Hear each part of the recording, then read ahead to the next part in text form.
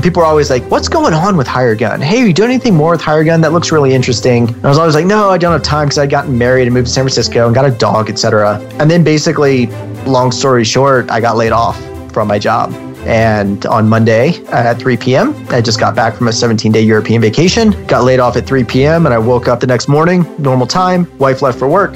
I listened to Eminem's Lose Yourself and decided I was going to work for myself.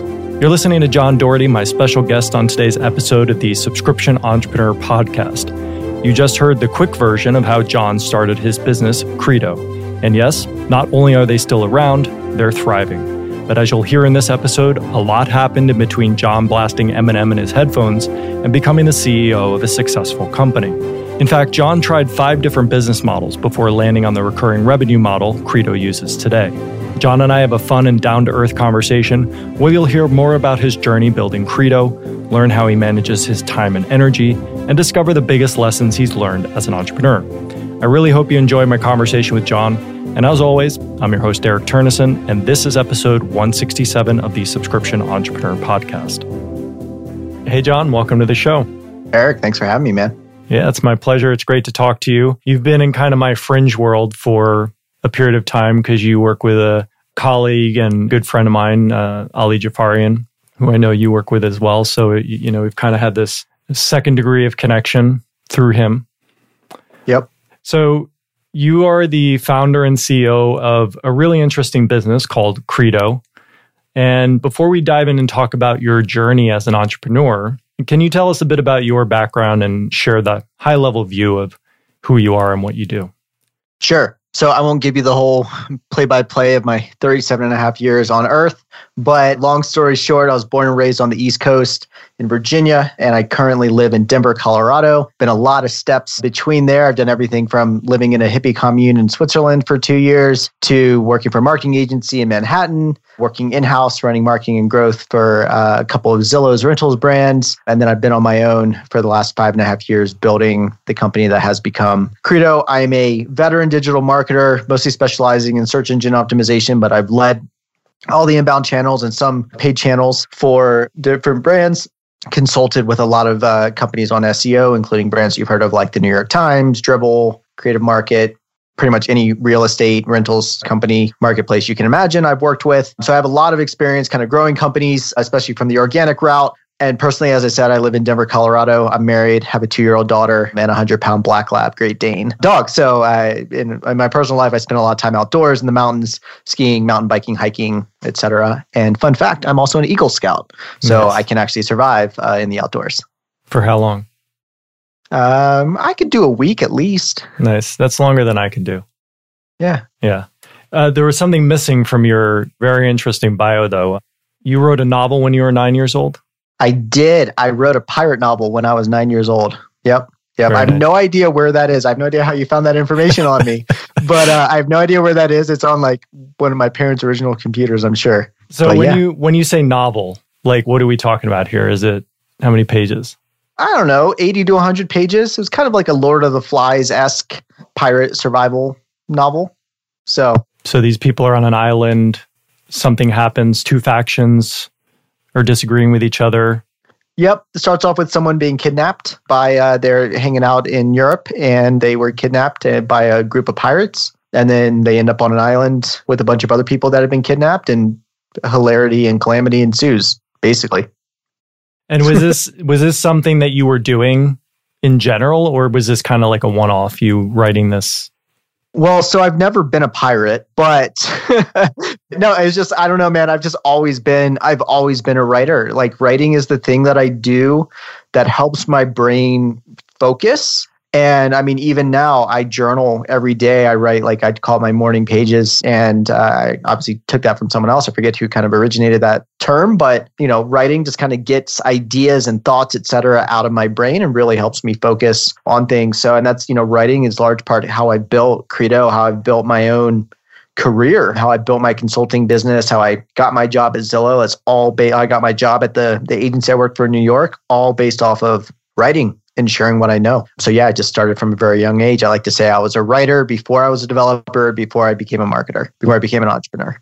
So is that kind of, you mentioned it being a process of how you coalesce your thoughts into something. Is it kind of a manifestation practice? No, not really. I used to roll my eyes when people would talk about manifesting things. I do definitely believe in like having vision and knowing where you're going. This is more a day in, day out kind of reflecting on, the previous day, what's been going on, kind of themes that have been going on in life. It kind of just helps me make sense of like, because there's a lot of stuff that goes on in life. There's business, there's family, there's hobbies, there's extended family, there's pandemics, like there's, economic stuff, political stuff. There's all these things going on in life. And what I find is like, if I hold it all up in my brain, then I'm just going to be all over the place. And I'm not going to be able to focus versus if I can write it down and kind of work through, it's kind of a way for me to process through things and work through what I'm thinking, how I'm feeling, that kind of thing. And once I actually it's physical pen to paper. It's not like tapping on my phone in the notes app, which I do, but that's more like kind of drafting up ideas for blog posts and that kind of thing. But actual physical pen to paper, there's something about that really keeps me grounded and helps me actually sort through thoughts and feelings and directions. And I've had a whole lot of like, holy crap, that's what I'm thinking. That's what I'm feeling. That's why things feel hard moments as I'm just like chicken scratching in my journal. Yeah, I find that too. I have a kind of all-purpose book that I kind of carry with me, and it's part journal, part business ideas, part doodling, whatever. But I also find that there's some magical process that happens where just sitting down without even the intention of writing anything in particular, just getting in the flow of doing it, that certain things can come to the surface and be communicated to myself in a weird way, because it's like, well, didn't I already know that? And a lot of times I didn't know what was going on. It's kind of like a kind of taking out of the energetic trash, clearing away of whatever might be going on. I like that. Mine is similar. It's actually sitting right here next to me. And I know we're not going to show video on this, but I'll show it to you. It's my journal. It's sitting right here next to me. And it's also, I'm like thinking through something business wise, and I'll just like draw out a diagram or a funnel or something like that. I mean, it's just kind of whatever's hitting me at that point that I just need to get it out of my brain. If it's out of my brain, then, it's something that I can do something with, or it's just like, I just needed to write that out and now I don't have to do anything with it because it's going to be distracting to me with, my other priorities. So yeah, I like that, the taking out of the mental trash. That's a great way to put it. I'm going to steal that. I actually have a volume of 7 Moleskine journals over the past, number of years that they span. And when I was moving out of when I was moving out of Portland a few years ago, and kind of like going through this process of letting things go that I didn't really want to travel with or take with me, I was just going to burn all these journals. And a friend of mine was like, well, don't burn them. I'd like to look at them. I was like, okay, well, you can have them. And as far as I was concerned, I basically just gave them away and that was it. And this guy ended up moving to Santa Fe, where I moved. And he had kind of read through them. It was interesting. He shared some things based on reading the things that I wrote that I had forgotten about. He shared some things and reflections with me that were, meaningful for me. So it's kind of like another interesting use for the journal. But now they're back in my possession, which, is just this weird journey that they took away and then coming back. That's right. There's something philosophical in there about our words and our thoughts taking their own journeys as well. But we don't need to get into that necessarily. Yeah, not unless we're going to go into the hippie commune in Switzerland as well.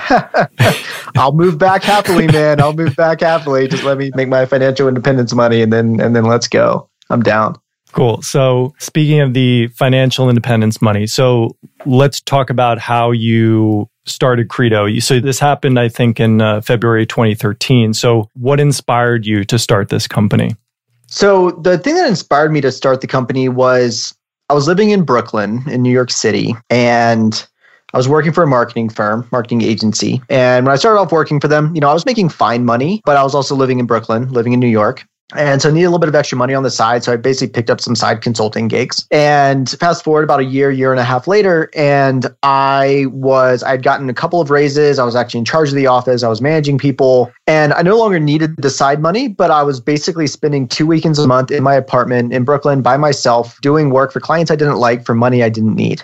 And I was like, I don't want to do any more consulting. And so I decided to stop doing that. And so I first needed to find my existing clients someone to work with, because they're all asking me, well, if you're not doing this anymore, who should I work with? And then I also have people coming to me wanting to work with me that I wasn't taking, and they were all asking me for referrals. So I built out a Google Sheet, had people submit a form, and it populated into a Google Sheet. And I would just kind of introduce people to people like, hey, James, you should talk to Ross. Hey, Sarah, you should talk to Jim, that kind of thing. And then I got in the lead that it was a business in Provo, Utah.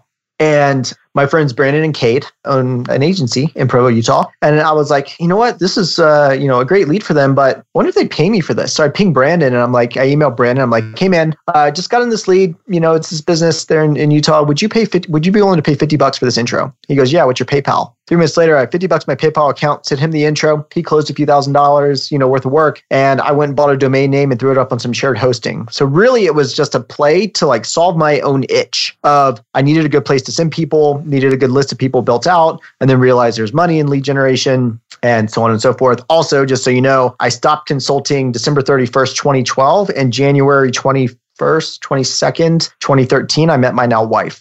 So I actually had time to date her. And so it worked out really, really well. But it was just kind of a fun side gig. A little bit of extra money, not much, but a little bit of extra money. It was just kind of a creative outlet for me. And then I went in-house with Zillow. I'd been working agency side, I wanted to work in-house, got to build a team, build a whole marketing program, et cetera, drove a lot of traffic, a lot of business. But people were always asking, so Credo was called HireGun, HireGun at the time. And I'd blog once every 3 months or so, right? Throw up a new blog post. And people were always like, what's going on with HireGun? Hey, are you doing anything more with HireGun? That looks really interesting. And I was always like, no, I don't have time because I'd gotten married and moved to San Francisco and got a dog, et cetera. And then basically, long story short, I got laid off from my job. And on Monday at 3 p.m., I just got back from a 17-day European vacation, got laid off at 3 p.m. And I woke up the next morning, normal time, wife left for work. I listened to Eminem's Lose Yourself and decided I was going to work for myself.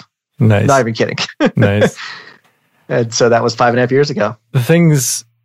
There's so many things I love about that story. And some of the ones that I love the most are the ones that I resonate with because they were really part of Member Mouse's origin story too. This kind of seemingly invisible hand that's guiding the thing. There wasn't really a plan from the beginning that this is the way that it was going to go, but these things kept coming in that were making it very obvious. This is the easiest thing for you to do right now. You could just do this and make this connection. And before you know it, it becomes this thing that was kind of in a way, at least how it felt to me, placed in my lap. Yeah. Yeah, exactly. Yeah. And it's and I've kind of had to come, and I'm curious if you've had to do this as well with Member Mouse. I've kind of had to come to the realization of is this my life's work? No. Is it a good business? Yes. Does it pay me well? Yes. Does it make a difference to our customers? Yes. And so being but also recognizing that it's not this all consuming thing, nor do I want it to be. Mm-hmm. And it just enables an awesome life. Yeah, for sure. I feel the same way. And this balance needs to be struck though. And I've gone different sides of the spectrum with this in terms of, okay, I recognize it's not my life purpose and yet it's the thing. So I've gone for periods of time where I'm I pretty much disappear and I know that doesn't work, right? That's not the right approach. Mm-hmm. And then I've gone for times where I'm pretty much just lost entirely in it and that's not the right approach. Mm-hmm. So kind of over the years, it's been about finding the balance of making sure that I'm doing right by myself and making sure that I'm doing right by the business. Yeah. And my take on that, Eric, is that sometimes you do have to dig in and let it be quite consuming. But then there are other times where you can step back. You can't abandon it, but you can step back a bit. You don't have to be developing a ton of new features or going into a new market or, pushing big on the enterprise or something like that. And you kind of just let the business tell you what needs to happen next, right? I'm a big fan of you build out this new thing, right? You build out a new product or something like that. And Ali and I did this recently with Credo with our kind of downsell offer for companies with lower marketing budgets and agencies that take smaller contracts, where I rolled that out as a test back in August.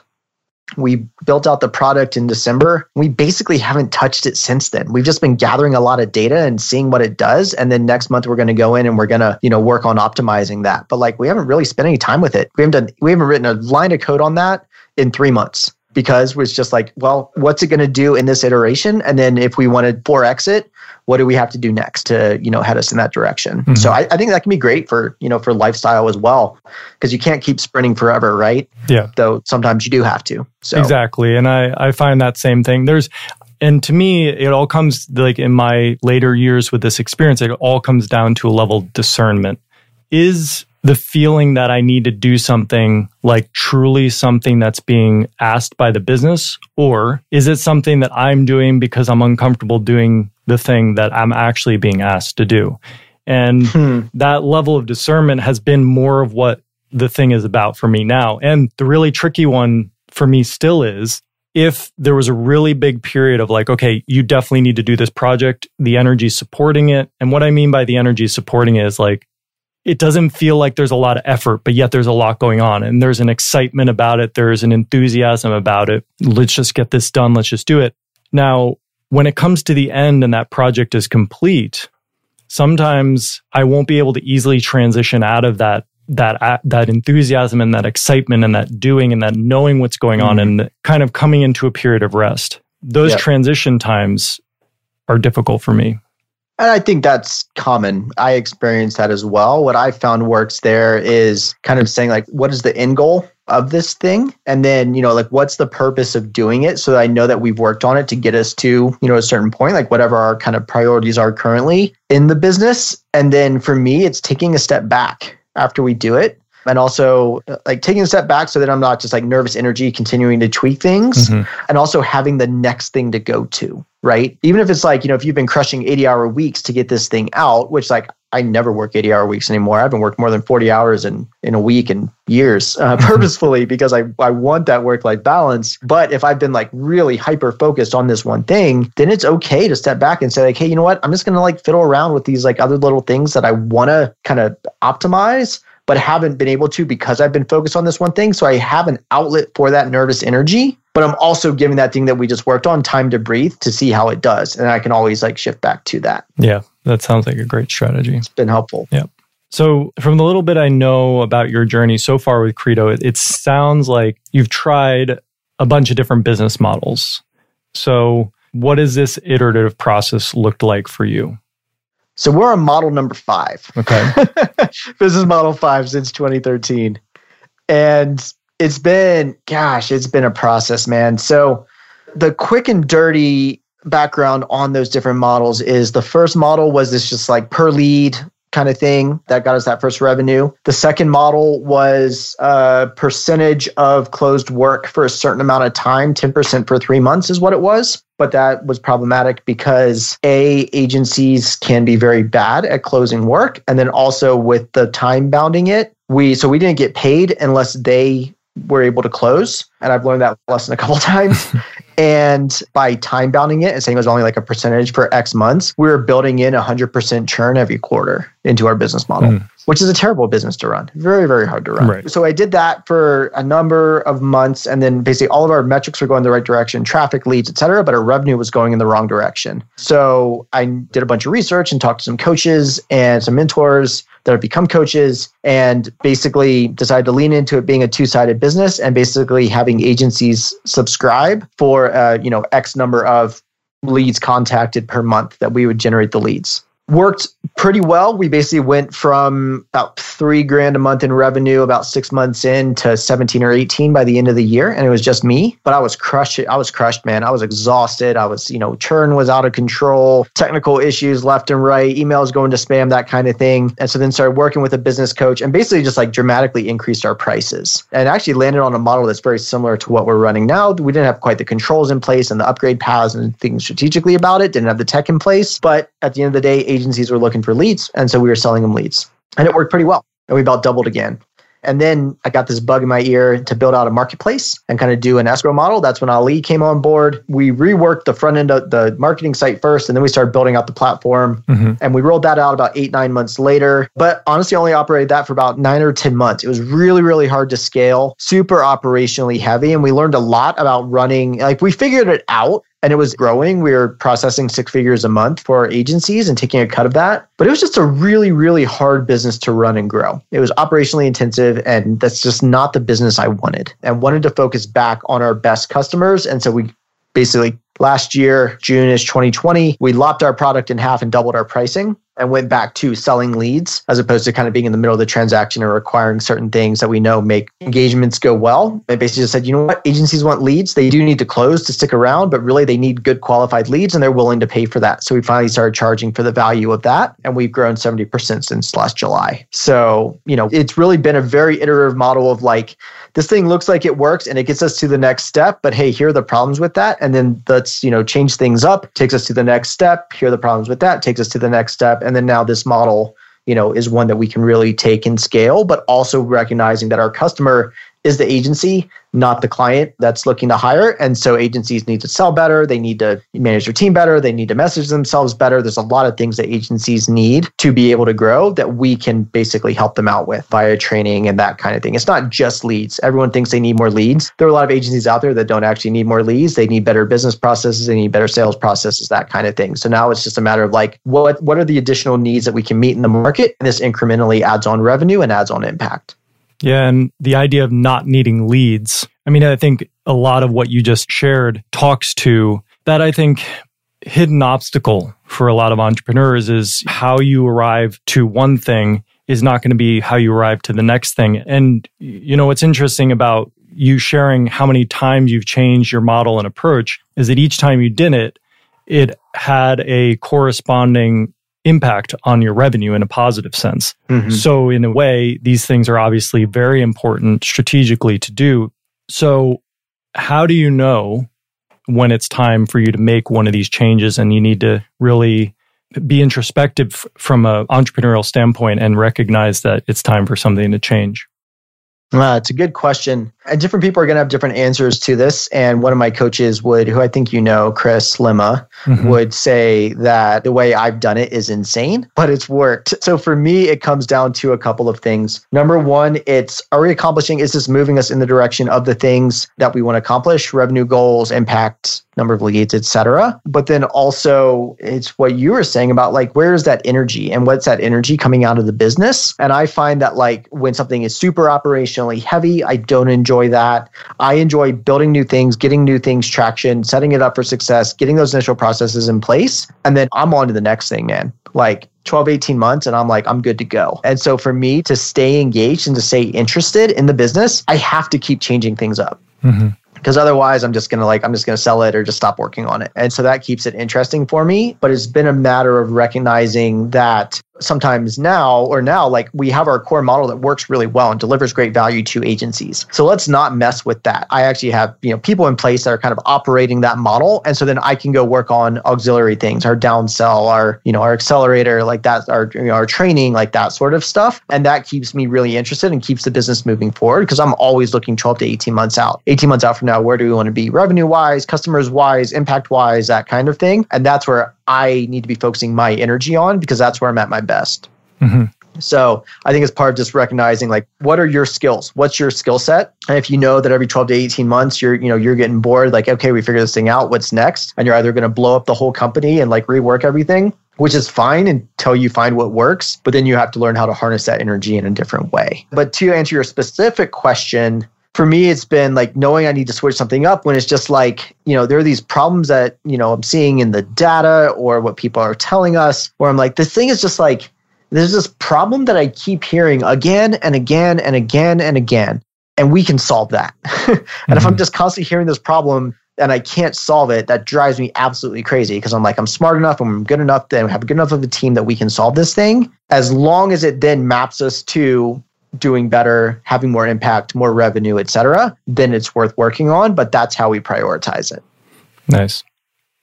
So you're sharing that you like to work 12 to 18 months out and have a plan and stuff like this. How do you balance and inform your kind of day-to-day, week-to-week activities with that level of foresight, as well as handle things that are, or prioritize, I guess, the things that naturally come up on a day-to-day basis, kind of reactive things, like things just happen spontaneously, and making sure you're staying focused on that goal and choosing and discerning when you need to adjust some of your vision based on stuff that's happening right now?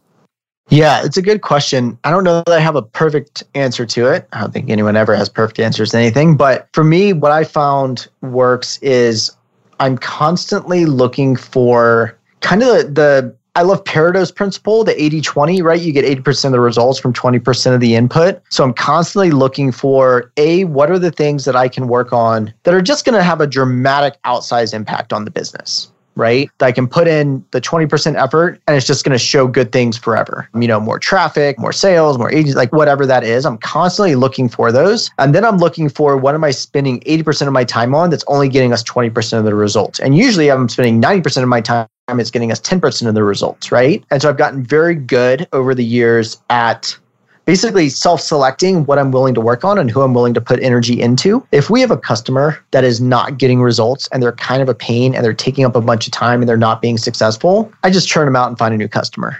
Because the ones that are taking up the most time and are requiring the most energy are also the ones that are paying us the least. Almost all the time. Right. And that's just not worth it, right? Then you're stuck spending the most time on your worst customers. And I would rather spend the most time on my top customers. And so what I've done is, I have a team in place that is basically my first line of defense for customers, right? And then I am basically investing my time, which is valuable, into our top customers because they're making up, once again, 20% of customers make up 80% of your revenue, take up 20% of your time, and then the bottom 20% take up 80% of your time and, are only accounting for a small percentage of your revenue. I would rather focus on finding the good ones as opposed to trying to take a bad customer or a lackluster customer and make them a pretty okay customer. So I've just gotten very good at saying no and saying that's not a priority for me. And if this isn't working, I'm not going to change things specifically for you because I know you're not willing to pay me anymore. And we're just not going to do that. And I wish you luck.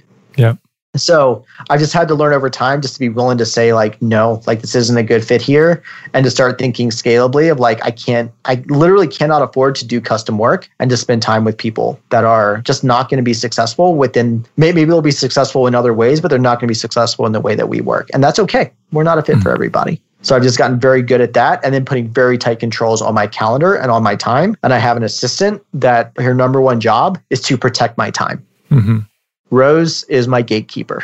Nice. And things do not get onto my calendar unless Rose sees it first. She stars things. We use frontapp.com for our shared email inboxes. She manages my whole inbox in my calendar. If there's something she thinks I need to take a look at, she will star it. And so I only look at my starred emails. I don't see anything else that comes into my email. And oftentimes she's like, that's not a priority for John. So she'll tell me about the next week, but I don't even hear about it. I don't even have a chance to distract myself. So she's my gatekeeper to keep me focused. That's super useful. The one about recognizing your customers who are taking up all your time, but not really bringing in the balanced value for that. That one was a really challenging one for me to work with. My background is, I guess, as a software engineer. So the first thing that I was doing is trying to create a product that people wanted to use. Mm-hmm. And in the early days, I was the one dealing with all of the support and all of the direct feedback from people. And, that's in that sense, me having to learn how to set those boundaries has been probably one of the most challenging interpersonal aspects of growing this business. And to this day, it's not easy for me to push somebody away if they're not right and how to effectively have that conversation and the language to use and all this stuff. But it's absolutely essential. Yeah. And it's, I don't know. And I mean, I feel like we've mentioned energy a few times on this, but for me, it's just, I'm just constantly taking stock of who's taking up my mental space. And are the people taking up my mental space the ones I want to be taking up my mental space? And there's I forget who said it, some well-known internet guru, but basically the saying is or asking yourself, what things are in my life that I don't want to be in my life that I am complicit in having there? What end results am I complicit in? I forget exactly what the saying is, but you get what I'm getting at. It's what's going on in my life that I don't like that I'm responsible for that I can change. Mm-hmm. And so if it's, a certain customer or something like that, kind of taking up your brain space, it's like letting your worst haters, take up your brain space. It's why would you let the people that hate you determine how happy you are? That makes absolutely zero sense. Right. So, how do I get them out of my orbit, block them on social media, whatever it is, block their emails, whatever it is. How do I just get them out of my life so that I can focus on other things that matter, things that drive my happiness forward and drive my business forward? Yeah. And, this sounds like for both of us a really big lesson that we've learned in working in our businesses. So to follow that thread, what are some other big lessons that you've learned working and on your business? Oh man, there's so many. I think the biggest one is following on what I just said about kind of who you allow in your orbit. It's looking for those people that you just genuinely enjoy being around and make you a better person, and investing down hard into those relationships, right? We have a few agencies that we work with that they've been working with us for a while. I did some work with them back in the day to really help them kind of grow their agencies. We have one agency that we've helped grow from $600K a year to $4 million a year in revenue in about 2.5 years. And they just love us, and I love them. They're phenomenal to work with. Another one that we've built such a relationship that one of the partners reached out to me a few months ago and was like, "Hey, John, I see that you've been meditating every day for a few months. I'd love to learn more about that and, start my own meditation practice." And yeah, we've made them millions of dollars over the years, but that's when it's become a friendship and a true partnership. And I've really started looking for those that it's who are those partners and who are those people that we can kind of go on this journey together. And that's been a big shift for me, going from having a fairly large audience online, on Twitter, et cetera, down to who are really the 6-8 people in my professional life that I really just want to keep close and keep in contact with, and we're really driving each other forward. So that's been a big one for me. And another one is honestly just letting things take time to kind of tell me what it should be. I feel like we're a lot of entrepreneurs can kind of just try to force a square peg into a round hole. And I got tired of doing that, and basically said why would I do that? Right? The definition of insanity is, doing the same thing again and expecting a different outcome. If I have a square peg and there's a round hole, I'm not going to try to fit them together. I'm either going to find a round peg and put it in the round hole, or I'm going to find a square hole to put the square peg in, right? Why am I going to, I'm not going to whittle down the square peg. I can find a square hole quicker than I can whittle down the square to fit into the circle. So I'm just all about that emotional, that energy optimization there, where it's you know what? That's just I'm just hitting my head against a brick wall. It doesn't make sense anymore. How do I get around that brick wall so that I can keep on moving forward? And just constantly looking for those new ways out. Maybe that's why I've, shifted business models over time, because it's just at some point, man, you just get tired of hitting your head against a brick wall or trying to fit the wrong peg into the wrong hole. And it's just not worth my time anymore. It's not worth my energy. I have other things I'd rather be doing. Yeah. And the critical element of that process is the recognition that perceiving that there's a round hole in a square peg, or vice versa, or perceiving that you're actually hitting your head against the wall. Because actually, in the examples that we give, it's so obvious that that's the situation and what the solution is. But in practice, so much of the path of and the journey of life, and we're talking about entrepreneurship and building businesses, but really anything that you're going to involve yourself with is getting in touch with this deeper level of discernment and awareness such that you can make more refined decisions, which takes experience to come to those points. Right. Yeah, absolutely. I mean, just quick anecdote. Last year, I started meditating about a year ago. 9 days from now, after recording this episode, I will have meditated every day for a year. And I'm a, kind of an anxious person. I'm type A. And I remember I was on vacation last year in Alaska, and we were driving back to where we were staying. My wife's from the Anchorage area, and we were driving back to the ski town where we were staying, about 45 minutes outside, and we were stuck in traffic. And I started feeling really punchy and short. I started getting annoyed with my wife. And I'm like, what's going on there? And I was able to recognize, I was like, oh, that's anxiety there. Mm-hmm. But why am I anxious? And then was able to kind of work through that. And it took me about 10 seconds to kind of work through it. And I was back in a completely different headspace. Same thing with business, right? You get an email in your inbox that you can't ignore, right? From a customer that's not happy. And it used to be I'd rage at my computer and just yell at the person through my computer, right? Or want to yell at my computer to just get that out. And now I'm like, why is that annoying me? Oh, because of X, Y, and Z. All right, those are things to work on. And now I can go back to them with a thoughtful response as opposed to reacting and kicking them off the platform, which I've done before, right? And I don't regret doing that because those people weren't a good fit, but now I'm able to pull back, recognize what's going on, and then move on forward in a more kind of peaceful, steady state. So that's been really helpful. Yeah, and there's a difference between, even though the outcome is the same, right? Ending the relationship in a way. There's a difference in performing that action in a state of emotion and performing in a state of calm and being stable and grounded. And the impact. And it's ultimately, I think, talking about what energy holds in our mental space, I found, because I've had the same exact experience so many times, when I respond from the place of emotion, it may end in a physical sense, like, okay, this person may not be a customer anymore, whatever, but the mental energy is still reverberating over a long period of time. However, absolutely, if you take that pause and you process, bring awareness to the emotions that are happening and allow them to be seen and therefore dissipate as a result of that process, and then come back from a place of being collected and just matter of fact, when it's done, it's done. It's totally different.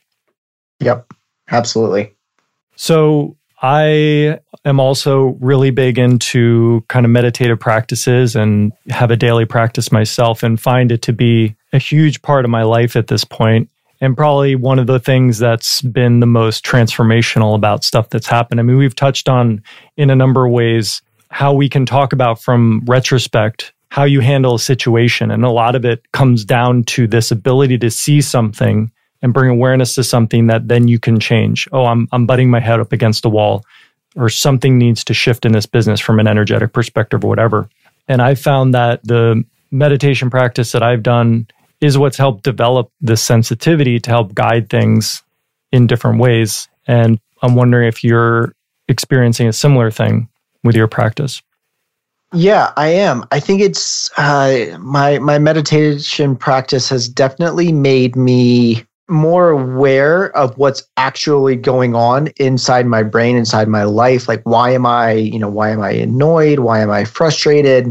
And really, being able to step outside of the day-to-day, moving fast and doing things, doing a lot of things in the business to keep it moving forward, to I think it's been a large part just like prioritization and awareness of this thing keeps happening again and again. That's worth noting and worth kind of dealing with and thinking through. And then also for me, it's been more, I think, Eric, the personal side of recognizing my internal monologue, right? Recognizing when I'm not being nice to myself, right? And then that in and of itself makes it a lot easier to then look at the business challenges kind of from a dispassionate state, not in a don't care about it state, but in a if I don't solve this, or if it takes a while to solve it, or if I have to do something new that I've never done before that's scary to solve it, that I'm willing to do that, as opposed to telling myself that oh, you're just not gonna be able to figure that out, John. You're not smart enough to figure that out, right? Being able to recognize that maybe that's the story I'm telling myself, and that's totally not true. And maybe it's true that I can't solve it on my own, and that's okay, right? Because I can find the people that have done it before that can teach me how to do it and get me through it. And so that's been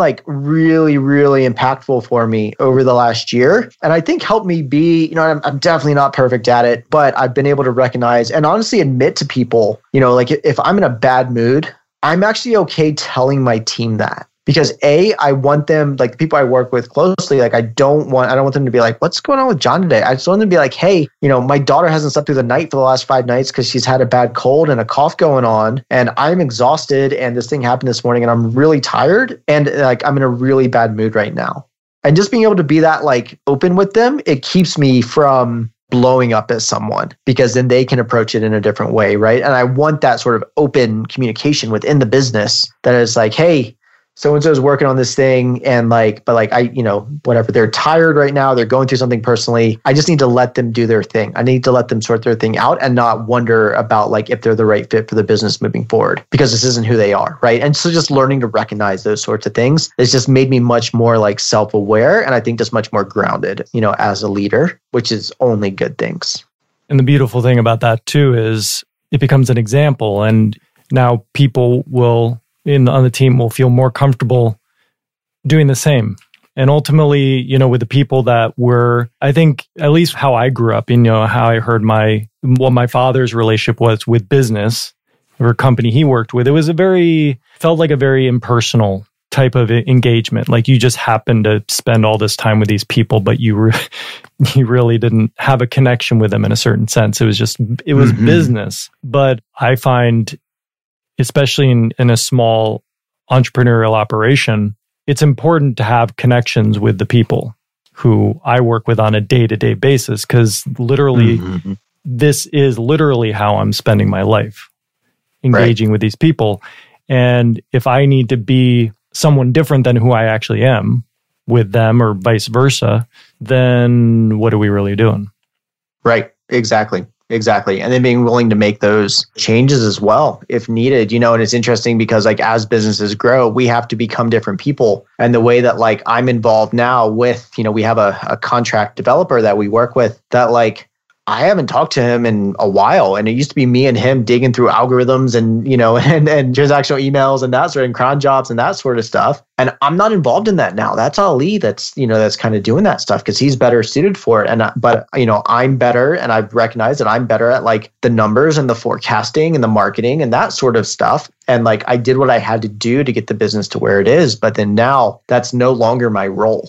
And so learning to recognize when your role has changed. And like I recently recognized I have to move from individual contributor, sell things, figure things out quickly, et cetera, to I have a team that needs to change things. And so coaching them in doing that and making them better at it. And that's like, it's been a shift in kind of what my role is and how I think about what I do in the business. But it's been really good because I'm no longer trying to fit a square peg into a round hole. Yep.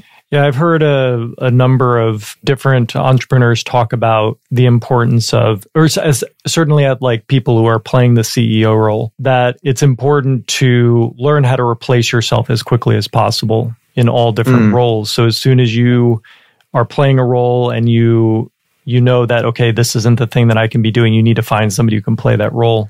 So again, another area that's very challenging for me to do. I wonder what your experience is with that. It's a whole new skill set. And that's the way I look at a lot of these things is like, I kind of believe that everything is figure outable, but I also need to find the people that have figured it out so they can teach me, which is going to expedite it. And so but also recognizing that it might never be my favorite thing, right? People managing is never going to be my favorite thing. I'm not a culture person getting new t-shirts every 3 months, I'm not that kind of person. And so I can do it a little bit if it has to be done, but then otherwise I need to find someone that, that can do it. So I'm all about I feel like my role is a lot as a CEO, my job and founder, my job is to keep revenue coming in and keep the lights on. So manage a good business, look ahead and see kind of where the industry is going and see what people are telling us they want. And then does that make sense strategically for us? And then marching towards that. And then after that, it's empowering the team. It's empowering people to be the best at the things that they're best at, that I am not best at. And I'm never going to be world-class at recruiting, for example. Not my thing, but there are people that are. And so I should empower them to be best at that, right? And then that improves the business and they're happy and I'm happy. Yeah, exactly. It's great insights. So kind of a final question for you here. Somebody's just now we're in the early stages of starting their business. Do you have any specific advice for people at this time in their journey?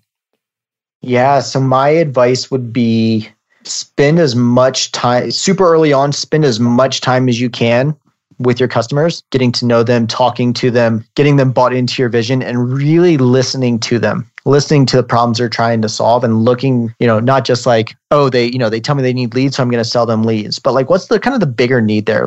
Why do they want more leads? Or why do they need more leads? What's going on there? Why do they want to get in shape? Whatever it is that you're teaching. And really those initial relationships are going to be so big for you. And if you can find those people early on that they're really your partners and you have their best in mind and they have your best in mind, those are the special relationships that are really going to carry you through, right? Like that first $50 I ever made from Brandon at Wallaroo Media. Wallaroo is still a customer of ours and they're one of our biggest customers. And whenever I go to Salt Lake City area, I hang out with Brandon and Cade. We go to dinner. They've been to Mexico with me a couple times. They're my people, right? And they were my first ever customer with Credo. And so you never know where those relationships are going to go. And so really investing down into, what is it that they need and that they're willing and looking for that reciprocalness of they're willing to invest in you as well, because that has to work. And then that's going to be the best way to really get going. Those are going to be the special relationships.